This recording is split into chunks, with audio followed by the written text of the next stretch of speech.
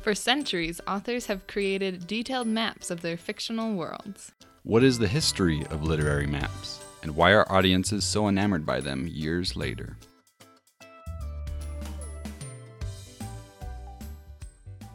Hello from elsewhere. I'm Valerie. I'm Casey. Casey, you have a story for us? I do have a story. So, because today we're talking about maps, and we both love maps, and we've been wanting to do this episode for A long time. And yes, I do have a story about maps. It's not a fictional map. It's more of a real world map, but it's sort of fictional. I'll explain. Anyways, so growing up, we used to play Risk a lot. And there was a period of time where it was me and my older brother Ryan, and then some of our cousins, and then my Uncle Barry. And we would play Risk anytime that we got together as extended family. And yeah, there was just this time where we were doing it all the time. And I was fairly young. I don't remember exactly how old. Probably 8, 9, 10, 11, somewhere around there.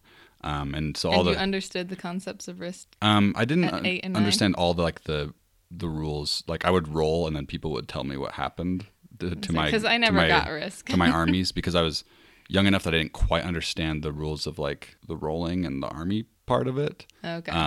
But I just love the geography of it all, and I was the youngest in our little group that was playing, and so the older cousins knew the rules, and of course my Uncle Barry really knew the rules, and so yeah, we would play all the time, and they would help me understand it. But we just got really good at Risk and really good at understanding it, to the point where we went camping one time for a family reunion, and we didn't have Risk with us. We didn't bring it. No one thought to bring it. But when we all got together, it was like habit, it was a Pavlovian reaction that like, hey, we're all together, we should be playing Risk, but we can't play Risk because we didn't bring it. What we did was we took some papers and we created the map of Risk by memory, and all kind of helping each other. We all remembered. My geography is so rusty now, but back then it was pretty good. And like I said, we memorized the board enough that we could just create it, all the right boundaries and the names for, because the names for countries were slightly different from real life, if I remember right, because the gamer was older. I don't remember all. It's been a long time since I played Risk, and then we used Smarties for our armies, because we had like a ton of Smarties. So we just played Risk on this cheap white paper and Smarties, and it was fantastic. It's one of my favorite camping memories, even though it wasn't really a normal camping activity. But that's because you don't like normal camping activities. I'm okay with camping. We just don't go as much as we should. But speaking of woods and maps, do you have any map stories of your adventures? So I spent a summer at a Boy Scout ranch called Philmont in New Mexico, up in the mountains. And I was a ranger, and so I took Boy Scout groups out for a few days, showed them the ropes, and then I'd hike back into base, have a day off, and then pick up the next crew. It was the best summer. But as a ranger, we were supposed to show them, like I'd show them orienteering with a map, and I'd map and compass and everything, and kind of give them the way to go. And they're Boy Scouts. They've all mostly had done this before. They've been training and stuff. But occasionally, I'd have to remind the Boy Scout, like their troop leaders, I'd have to remind them that this is for the boys, and the boys are supposed to be leading and taking care of everything. Just stand back. And so we'd let them lead and everything. But there were often times where they would take a wrong turn, or like not check where they were supposed to go when we came to like a fork in the road. And so we'd just let them hike in the wrong direction for quite a while, before we'd be like, hey, have you guys checked your maps recently? Are you sure we're going where we're supposed to? Kind of passively hinting to them that they're going the wrong way. And then inevitably we'd have to like turn around and go back and take the other fork in the road. But so what you're saying is you were a ranger like Aragorn, but really you were more like Gandalf, because that's totally something Gandalf would do, is just like let the hobbits and dwarves figure it all out on their own. Decide where to go. Just, he'd let them face the danger, and he won't interfere too much. So you were Gandalf in this situation. I'll take it. I'll take being Gandalf.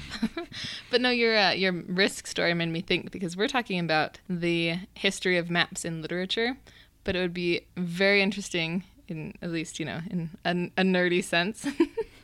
I would find it very interesting to study the history of maps in games, because, and I'm sure it stems from a lot of these literary maps, particularly the Lord of the Rings map. Yeah. But the idea that like Risk was one of the first board games that would have a big map. Right. I mean, you've got Dungeons and Dragons that have maps. Not really. Well, they often will have Like in the booklet. Yeah, maybe. and like the booklet and things. But then you think about it's really expanded in recent years. Like if you've got like Ticket to Ride and Carcassonne, and I just played a new one over Christmas break, King Domino, with my family. That one was like building your own map. So that one's really fun because like Carcassonne and King Domino and Settlers of Catan. A bunch of these are all like map games. Yeah, that's true. It's become a big thing recently. I hadn't thought about it till just you were talking about Risk, and it reminded me. But yes, we're talking about literary maps, fictional maps, maps that don't truly exist.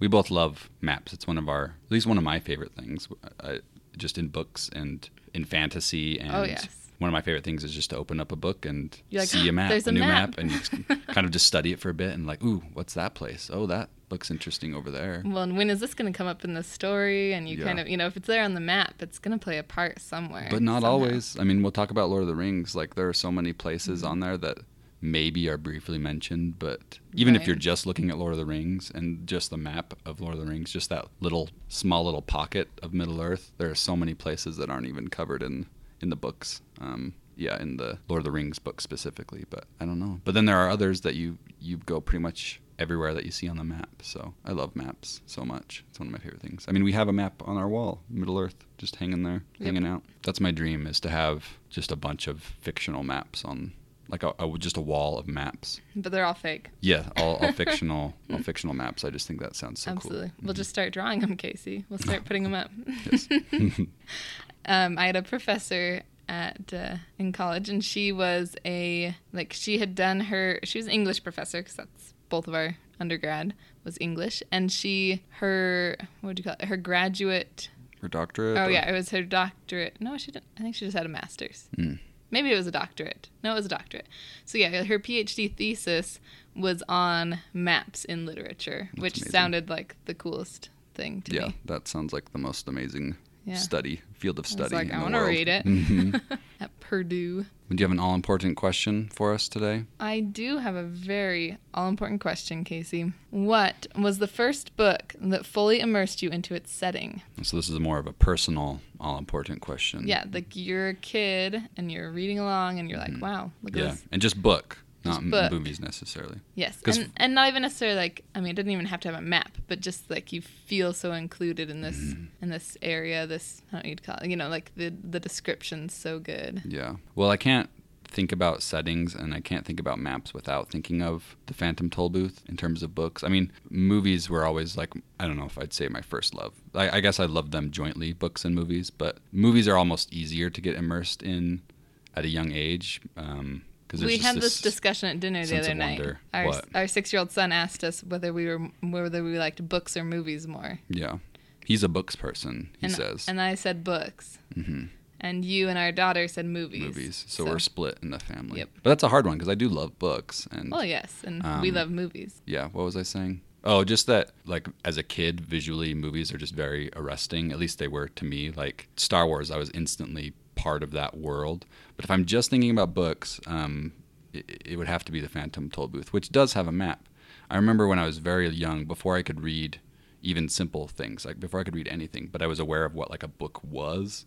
I remember my older brother reading the Phantom Tollbooth and just seeing the cover and very intrigued by this, like, who's this boy and why is there this dog with a clock on its side? And it was just like one of those things that I remember distinctly, even though I was young, like I was probably 4 years old. It's one of my earliest memories. I remember thinking, when I can read, that's what I'm going to read. And so eventually I got to the point where I could read like the chapter books and I'm sure there were little books before that sort of drew me in, but nothing as much as the Phantom Tollbooth. You first open it and there's that map, and like we said before, you're immediately curious and you're wondering about all these different places. And that's one of those maps where pretty much everywhere on the map the story does visit. The map's not overly complicated because it's a kid's story. Yeah, he's definitely traveling a lot and hitting everywhere. And if you haven't read Phantom Tollbooth, just a brief entry point. It's this boy that his name's Milo, and he is very bored with life. When he's at home, he wishes he was at school. When he's at school, he wishes he was at home. And one day he arrives home to his apartment, which it's kind of funny. Like, there's no parents in the story. I don't know if they're just working or what, but he gets there and there's just a package waiting for him, and it's this magical toll booth.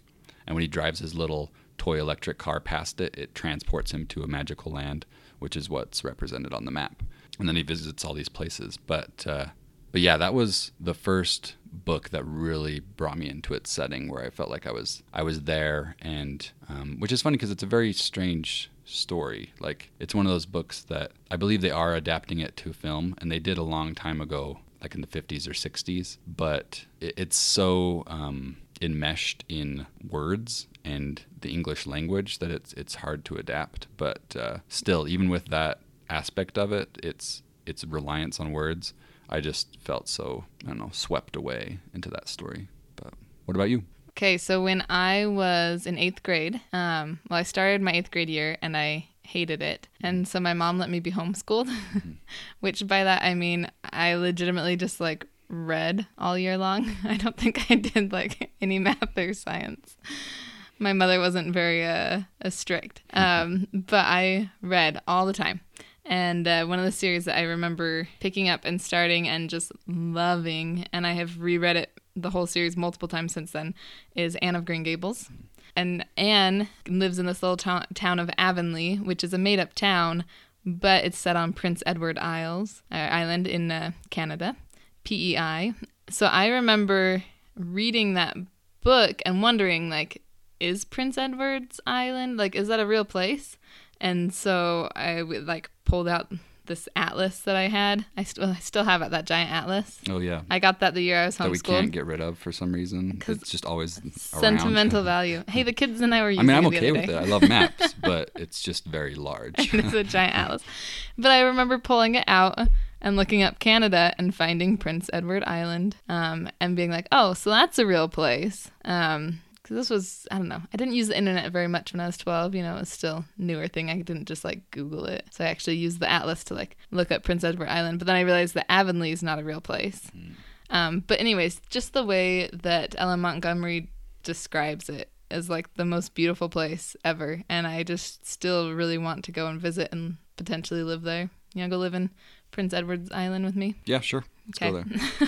It's just these sceneries of, you know, lush green and the apple orchards and the river that she floats down. And say, will rowboats be involved? Yes.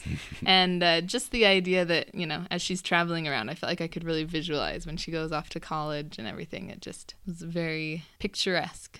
Yeah. It's stuck in my mind. All right. Are you ready for this, Casey? For what? For the history of maps in literature. I am so excited. I cannot contain my glee. Like I said, we've been wanting to do this for quite a while. Yeah. So I've been researching a lot on maps in literature, specifically fictional maps, though not entirely. I mean, when you think about maps and the history of maps, some of the first, like, quote-unquote fictional maps that would have been created were ones of our own world before it had been explored. So you think about the idea that, like, they didn't exactly know it was on beyond their borders or beyond wherever they have traveled, but so they can start, you know, drawing things up. Like there's cave drawings. I'll get there. There's cave drawings and other things of places that we aren't sure if they existed. Maybe they did exist, but they don't anymore. Or maybe they were just ideas that people had. So it's really interesting to think about that. Was, in your research, was there one of the maps, it was like an Ireland and there's like an island off of it that was... Brazil. Oh, off of Brazil. No. No, that's right. The island is called... Yeah. It's like Brazil, but it's spelled with an S, like Brazil or something. Well, that's how the Brazilians spell Brazil anyway. That's true, but are they related, or was it coincidence that I'm they're spelled not the sure, same? but there were stories about the island of Brazil being off the coast of Ireland. Mm-hmm. But there was myth around it, like it only appeared every so often. Right, it was like a Brigadoon thing. Yeah. Like I read it thinking, oh, this sounds like Brigadoon. Yes. But then it's like a mythical island type thing. But then I was trying to research, like, was Brigadoon an old myth as well? Or was it just like, did they take the myth of Brazil and combine it with this play. And I think Brigadoon is just for the play. I don't think that was an actual legend in Irish folklore, but I could be wrong. Scottish, man. Scottish, not Irish? Scottish. Okay, that's right. That makes sense. I love Brigadoon. I should know that, but I sometimes mix up Irish and Scottish, so. You're going to offend some people, sir. I'm not going to offend. I'm being honest that I sometimes mix it up, and I apologize. As long as you apologize. My uncle lives in Ireland, but he's not, Irish, so I don't know if he would be offended. But you offended me. I'm Scottish. True. My mother's maiden name was Douglas, the Douglas clan. Yeah. Would you consider yourself Scottish or in part of Scottish descent? I have a very mixed heritage, so Scottish in small part. So was the island of Brazil off of Scotland or off of Ireland? No, it was off Ireland. See, that's why I'm getting mixed up then. Yeah. So Brigadoon is okay. Scottish. So that's why I'm okay. That Yes. makes more sense. Why I'm so confused, which is common for me to be confused. But, anyways, I thought that was a bit of interesting history that they had a map of that of this mythical island off the coast. Of Pretty Ireland, cool. Yeah. yes. Very interesting. So if we go all the way back to the year of 1320, Casey, when Dante's Divine Comedy was published, it did not have a map, but I forget the name, some wealthy guy who liked the book commissioned Sandro Botticelli, an Italian artist, to create a map for the Divine Comedy. Mm-hmm. So when you see it now, a lot of times that they will include this map of Botticelli's, like the with like the levels of hell levels or whatever. Yeah. Which Isn't it 9 levels of hell? Oh, we had this debate when we first started dating, so don't ask me. Neither of us remember. But I was thinking about this in the context of Paradise Lost as well, because I was curious if Paradise Lost had ever had maps drawn for it in the same way that Dante's had, because both are about hell and Paradise Lost is about, they call it Pandemonium, but I wondered if there were any maps of Pandemonium. And did you find any? There's some, but the issue is that Pandemonium is very simply described, and so the maps aren't really necessary. It's not like seeing the 9 levels. It's not very exciting. Drawn out. Whereas, yeah, in Dante, or 7. In Dante, you need the 7 to 9 levels mapped out so that you can sort of see them visually. So after that, we can make it to 1516 with Thomas More's Utopia. So this is the first book, and I mean his is more of a satire, but it's still a fantastical world, this Utopia. And in his book, there was a map printed along with it. So that would be the first known fantasy map, or map included in a fantasy work. Then we come to the big one, 1883. Treasure Island. Have you ever read Treasure Island? I've not read Treasure Island. I haven't read Treasure Island, and I was thinking, why don't we own a copy of Treasure Island? I've seen Muppet Treasure Island. That's the closest I've got. This is where all of my knowledge of Treasure Island comes from, is Muppet Treasure Island as well. So we're very cultured. But it was really interesting to read more about Treasure Island, and Robert Louis Stevenson was the author. But his stepson, Lloyd Osborne, was actually they were in a Scottish Highland cottage. Are you sure it wasn't Irish? Now we're back to Scotland. But they were, on a vacation, and his stepson was bored. Mm-hmm. And so this is his memory here. I was going to share his memory. So Lloyd Osborne, he says, "Busy with a box of paints, I happened to be tinting a map of an island I had drawn. Stevenson came in as I was finishing it, and with his affectionate interest in everything I was doing, leaned over my shoulder and was soon elaborating the map and naming it.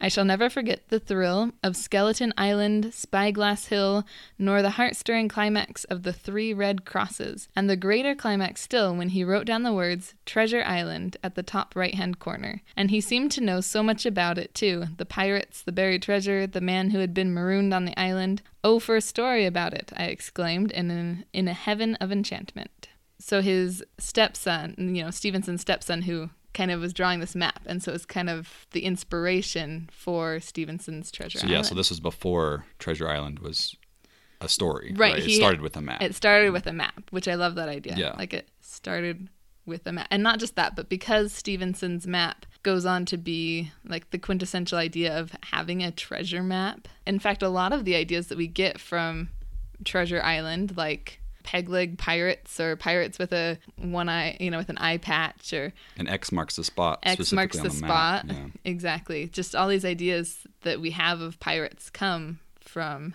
Robert Louis Stevenson. Yeah. Interestingly enough, that original map, Stevenson sent it to his publisher to be included with the book, but it was lost in the post. Oh, no. Somewhere between Scotland and London. Yeah. And so Stevenson had to redraw the map, but he was never quite as happy with it as the original. That's a bummer. I know, that original map is lost somewhere. That's why we make copies. Yeah. I just love the idea that this one map sort of changed the way we view things. Like you said, the stereotype or the iconic imagery of piracy is all down to basically beginning with that one map. I love that. Yeah. Also with this map, Stevenson took the time to make it very real. A lot of maps beforehand, I mean, you think of Botticelli's version of Dante's Inferno, like it's a drawing and, there's levels to it and things, but it's not like Stevenson's map has, he's got a compass rose and he's even labeled depths, like sea depths. Oh, there's wow. like numbers on there. That's awesome. And so he tried to make it as realistic as possible. Yeah. So it really would be like, hey, here's a map you could follow to Treasure Island, which is fantastic. On a side note, I found it really interesting while I was researching about Stevenson that he took his family. So he lived in California for a while, which I didn't know because he's an English author. But from California, he chartered a boat for his family to voyage through the Pacific Ocean. Mm-hmm. So they hung out in Hawaii for a while, and he became good friends with the king of Hawaii. And then they even made it all the way to Samoa, and they were living there for the last while of Stevenson's life, which is where Stevenson actually died, was in Samoa. So Stevenson really did live out his own, seafaring adventure, which I thought was cool. So next, moving ahead to 1926. This map, unlike Stevenson's, not quite as realistic, but Winnie the Pooh, the 100-Acre Wood map. And what I like about this map is that it was, if you'll notice, written at the bottom, it says, drawn by me, like it's Christopher Robin's own map. Right, so it's supposed to be the character in the story, their own map. Yeah, exactly. Yeah, so it's drawn by me with some help from Mr. Shepard. Yeah. Which is fun because then you have a fictional map included in the book by a fictional character, which is very cute. And just the little drawings of everybody's houses and things. Such a sweet. I'm a big Winnie the Pooh fan, so I love that. So speaking of Winnie the Pooh, A.A. Milne, the author, my sister Lindsay shared this fact with me, and I had no idea, but it's really cool. So, and it's related because it's literary. So apparently, H.G. Wells was A.A. Milne's teacher when he was young. So H.G. Wells, the science fiction author, but then he was also on a cricket team with J.M. Barrie, the creator of Peter Pan, and Arthur Conan Doyle. They were all on this cricket team together. And then I'd learn to play cricket if I could hang out with them. Right, and then I'm Tolkien, sure women weren't allowed. J.R.R. Tolkien, of course, author of Lord of the Rings, fought in some battles with A.A. Milne as well. So there's this awesome connection, this camaraderie between all these British authors. Did Peter Pan ever have a map? I looked that up because I was curious. There have been maps made since of Neverland, but there wasn't one included in the original play. And I mean, I guess that's true. If it was a play first, and then a novel. Yeah. So yeah, but there weren't any original maps included in the book. Yeah. Another fun tidbit about A.A. Milne and Mr. Shepard, who did the illustrations and the maps, because the map and the illustrations helped the books sell so well. A.A. Milne made sure that Shepard got part of the not the commission. What's it called? The royalties. Yeah, part of the royalties of That's the awesome. books. Which none of the other artists that you've talked about, I think, probably didn't. No, I mean, Botticelli, he was commissioned, so he would have gotten paid for his map. Up front or whatever? Yeah. Oh, okay. But, that's several hundred years in between. Yeah.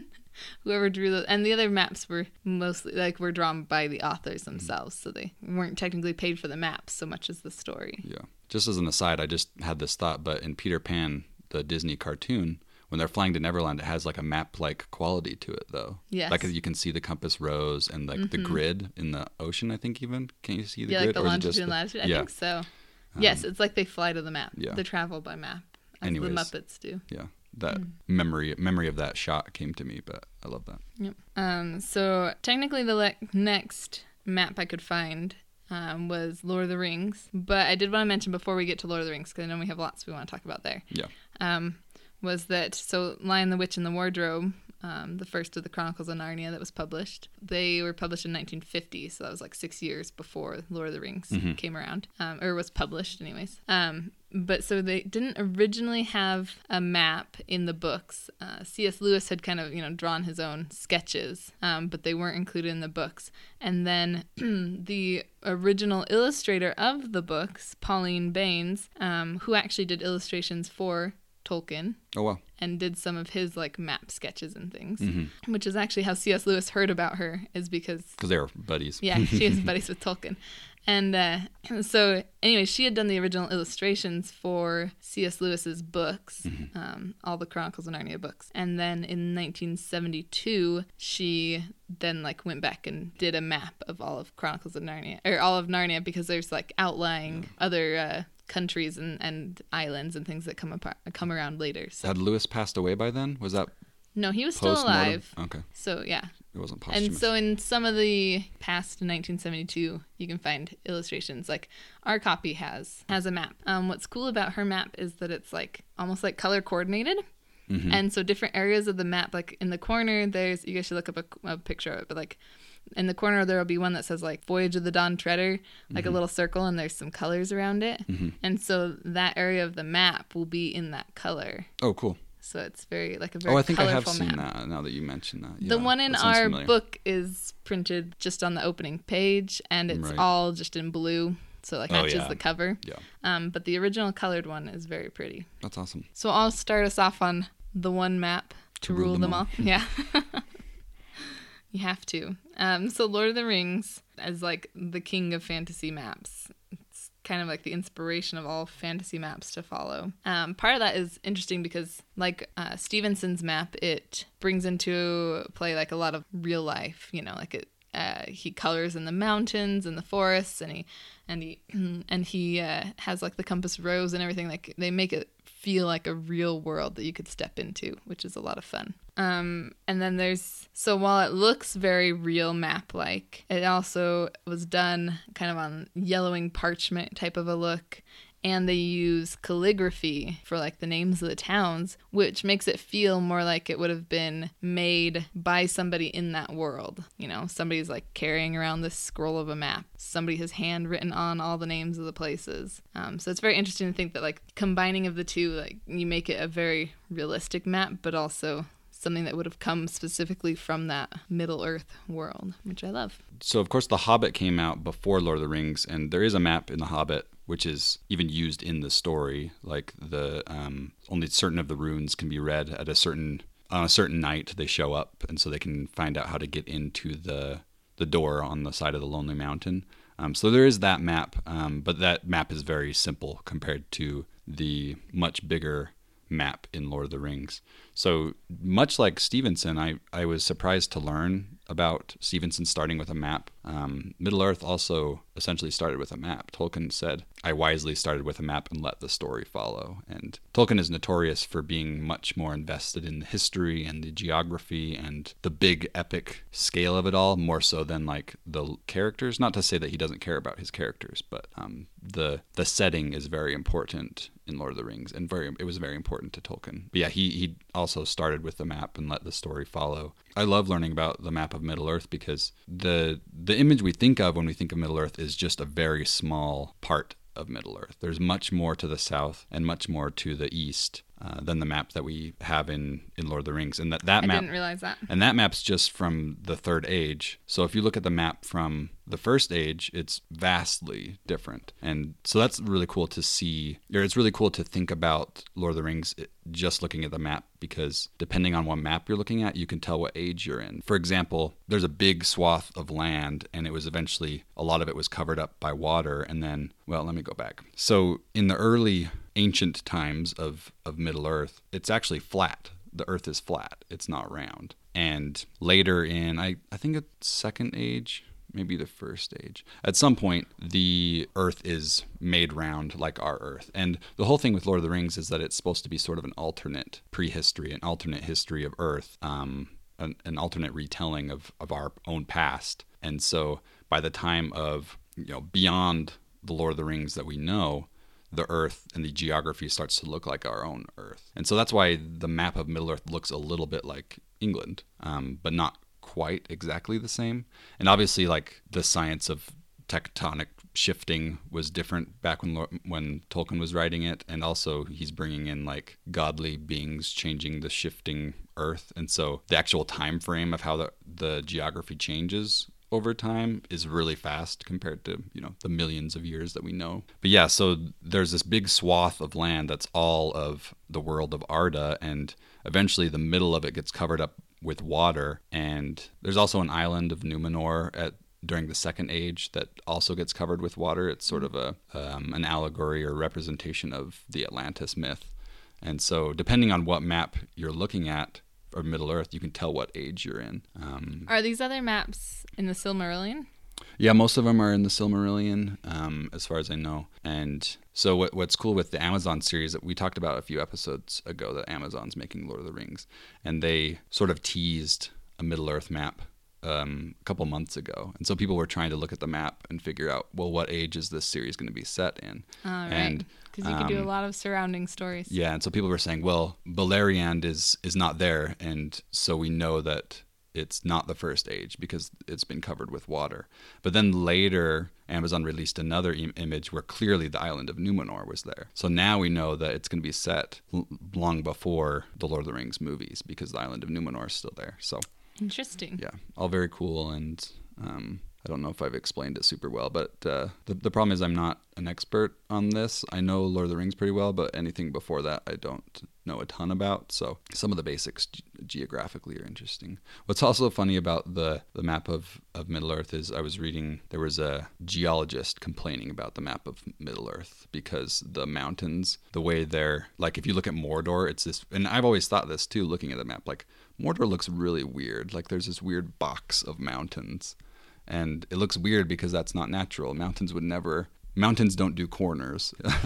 Mountains don't grow, so to speak, like that because of the tectonic plates. And you could make the argument that, well, it's fantasy and there's, magical beings at work and such. But also the volcano Mount Doom, I don't believe would just be in the middle there. It would be like part of the range, more likely.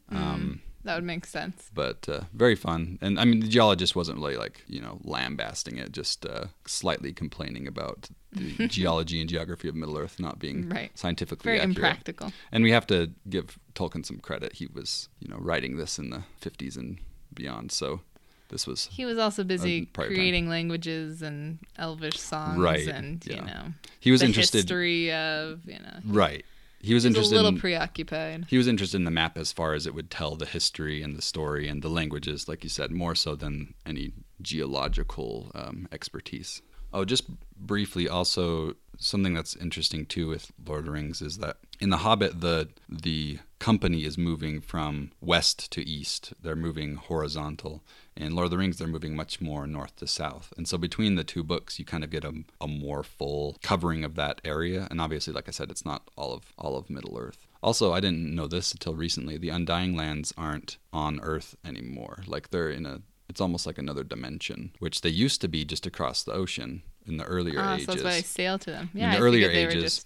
Yeah, and so it's like that land bridge kind of like a land bridge that got covered with water. You could have theoretically just walked to the Undying Lands if you wanted to. I mean, it would take a long time, but that got covered with water, and then for a time the Undying Lands were still there across the water, and you'd have to sail to them. But over time they gradually moved like farther and farther away. At one point they were outside the atmosphere, and then they're kind of like in another dimension now, which makes sense if we're talking about this as an alternate history of our own Earth. Because if you sailed there, you'd just find, Canada, but or maybe even Greenland or something before that. But they basically are sailing to heaven. That makes me really interested. Does that mean that their boat just disappears at some point to go to the Undying Lands? How do they get there now? Because they sail away. They have to take what's called I think it's called the Straight Road. It's basically like only the elves know how to Stairway get there. to Heaven. Yeah. Interesting. Yeah. So that all the elves eventually take that path to the Undying Lands, and that's why there's no elves on Earth today. That's also why the hobbits are very English and almost anachronistic, because they're much closer to our present than, or at least the present of Tolkien's time, than the elves were. Well, what other maps did you want to talk about, Casey? I think we can't not talk about Harry Potter and the Marauders map. Naturally. We're big fans. Yeah. I remember first reading about the Marauders map and thinking that was so amazing and magical. Yeah.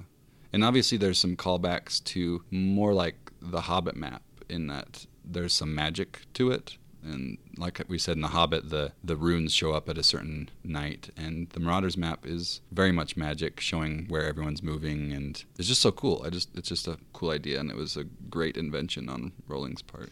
It's fun to think about it as a map that was invented by the characters, almost, like Christopher Robin's map. Like it's drawn by Christopher Robin because it's his land. And here we have the 4 marauders, James, Sirius, Lupin, and what's his name? Pettigrew. Peter. Yes. Mm-hmm. And, but anyway, so they came about with this idea to, create this magical map to enable them to, travel around the castle whenever they wanted to and not get into trouble, which is a pretty impressive piece of magic. It makes me wonder who had the most work to do in that. My guess would be Remus, but James and Sirius weren't, they weren't not smart. They just were also troublemakers. It's kind of an invasion of your privacy. This Absolutely. map knows where you're at all times. Like, that's kind of creepy when you think about it. I feel like you'd have to have some way, I don't know, of either like tapping into Hogwarts natural magic to make this thing work, or have a bit of each person, like... Yeah, it's super impressive. Yeah, like you think about like the Polyjuice potion, you have to have a piece of their hair to make this work, Yeah. Like I feel like you'd need like a bit of everybody's essence in some way in the map to make it work. Or But that doesn't make sense because they don't have that by the time Harry gets it. It would just I know. So it's... gotta be connected to some of Hogwarts' mystical powers. And mostly today we've been talking about, well, pretty much exclusively about books. Just briefly, the Harry Potter movies, too. We should bring that up because the Marauders map is a very important and really cool prop, the way they just... it's got layers to it, and I'm just going to read a little bit about the prop makers. So graphic designers Miraphora Mina, which... that's a Harry Potter name, Miraphora Mina. Like, that has to be someone actually in the Harry Potter world. I'm convinced. Great. So graphic designers Miraphora Mina and Eduardo Lima wanted a folded map rather than a rolled treasure map with burned edges. And they say, so you would have the sense that every time you unfolded it, you were going up or down to another layer of the school, says Mina. Instead of draftsman's lines, the shapes of areas and objects depicted on the map are defined with written words, which I always thought was a cool effect, that all the walls and the structure is like, it looks like magical script of some kind. Yes, that's outlining everything. So what I just read was from this big giant Harry Potter page to screen, The Complete Filmmaking Journey, which is a fantastic book, by the way. Okay, so according to Pottermore, on the Marauders map, here's the magic that makes this possible. It says that it's, advanced and impressive. It includes the, how would you say that, Casey? Homunculus charm, enabling the possessor of the map to track the movements of every person in the castle, and it was also enchanted to forever repel, as insultingly as possible, the curiosity of their nemesis, Severus Snape. But it doesn't say anything about the homunculus charm and what's involved with that. Yeah, how that actually works and how it's they make it sound tied simple, to but it can't Hogwarts. Be that simple. I know. It would have to be something very impressive. Leave it to troublemakers to use the most advanced type of magic. Like Fred and George are amazing wizards, but they use their magic for lightening other people's day. Or making it worse, depending their magic on who you is are. also very impressive. That's what I'm saying. Yeah. Like the troublemakers seem to have the most advanced magic. They've got very clever minds. I mean, the original 4 Marauders also became animagus at a very young age. So they, I guess, not 3 became animagus. 1 was a werewolf. Any other maps you wanted to bring up? I did find it interesting when I was thinking about Tolkien's map and how it kind of became the fantasy map that inspired all the other fantasy maps. In fact, when I was doing research, I read about, George R.R. Martin mentioned it being a big influence for Game of Thrones, and there were several others who, mentioned it, and there were lots of other authors who mentioned that they also start with like a map when they're writing their stories. Yeah. Kind of map things out, and then the plot of the story will come to them as they map. And I feel like you can't read a modern fantasy book without there being a map inside the cover. Yeah. Like I was thinking back, in the last 6 months, I have read 3 fantasy series, and every one of them had a map in it. Yeah. So I read the Throne of Glass series, and Rebel of the Sands, and what was the third? Ever the Hunted, Ever the Brave, something, and Once a King? No, it was something like that. But anyways, those were, Clash of Kingdoms, that's the name of that series. Anyways, all 3 of those are set in a fantasy world, and so they naturally have a fantasy map.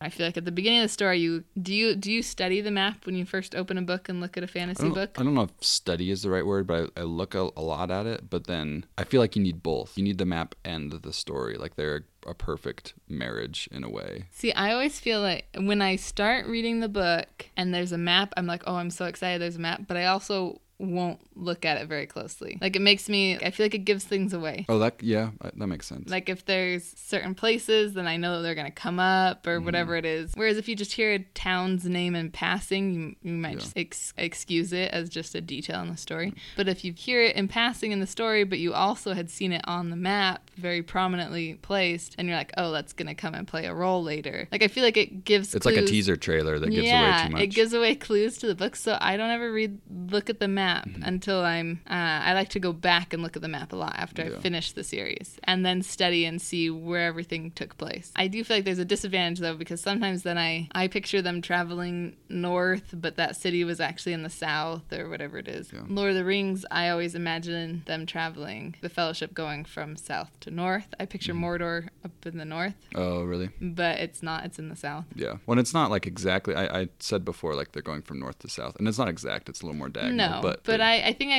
always thought that because Aragorn is from the north. He's a ranger from the north, and I figured he was closer to the White City, to Mordor, to everything. Yeah, but he's much farther away. Yeah, he's much farther away. But anyways, so that's my own map caveat. I like to look at it a lot after, but I don't usually study it beforehand. I could see that, especially with something like Phantom Tollbooth, where there's roads, because a lot of fantasy maps, if it's like sword and sorcery high fantasy, they don't have actual roads, and so you might not be able to tell where they're going. Whereas in Phantom Tollbooth, you can kind of guess Milo's route just by looking at where the roads go. Not exactly, but I could see that.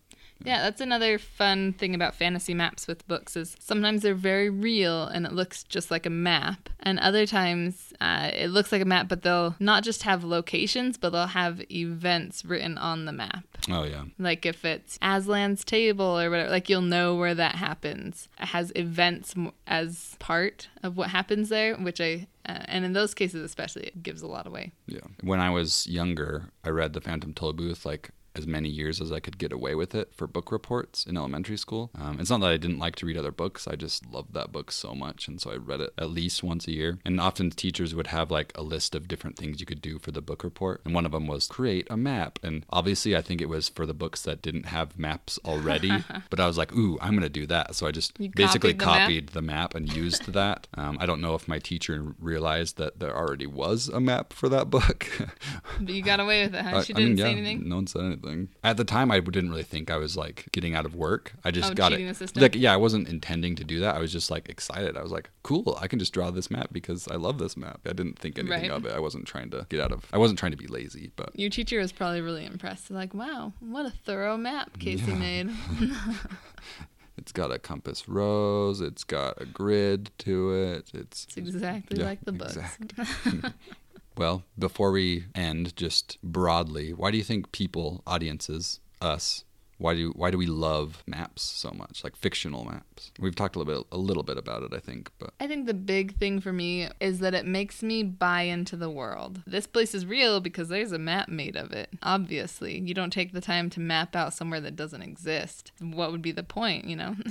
So it helps me buy into the believability of the story, to really immerse myself in it. And it's just fun to go back and explore the details and and see the places that your characters have been, and to really enjoy this the story more. Yeah, I agree. I think that's basically my answer. It's like an artifact from the fictional world. It does make it feel real. It's like if the book came with a sword of the main character or the wizard's hat, but obviously books can't always do that, and so the easiest, I guess, way to do it is to have a map of the story, and I love maps.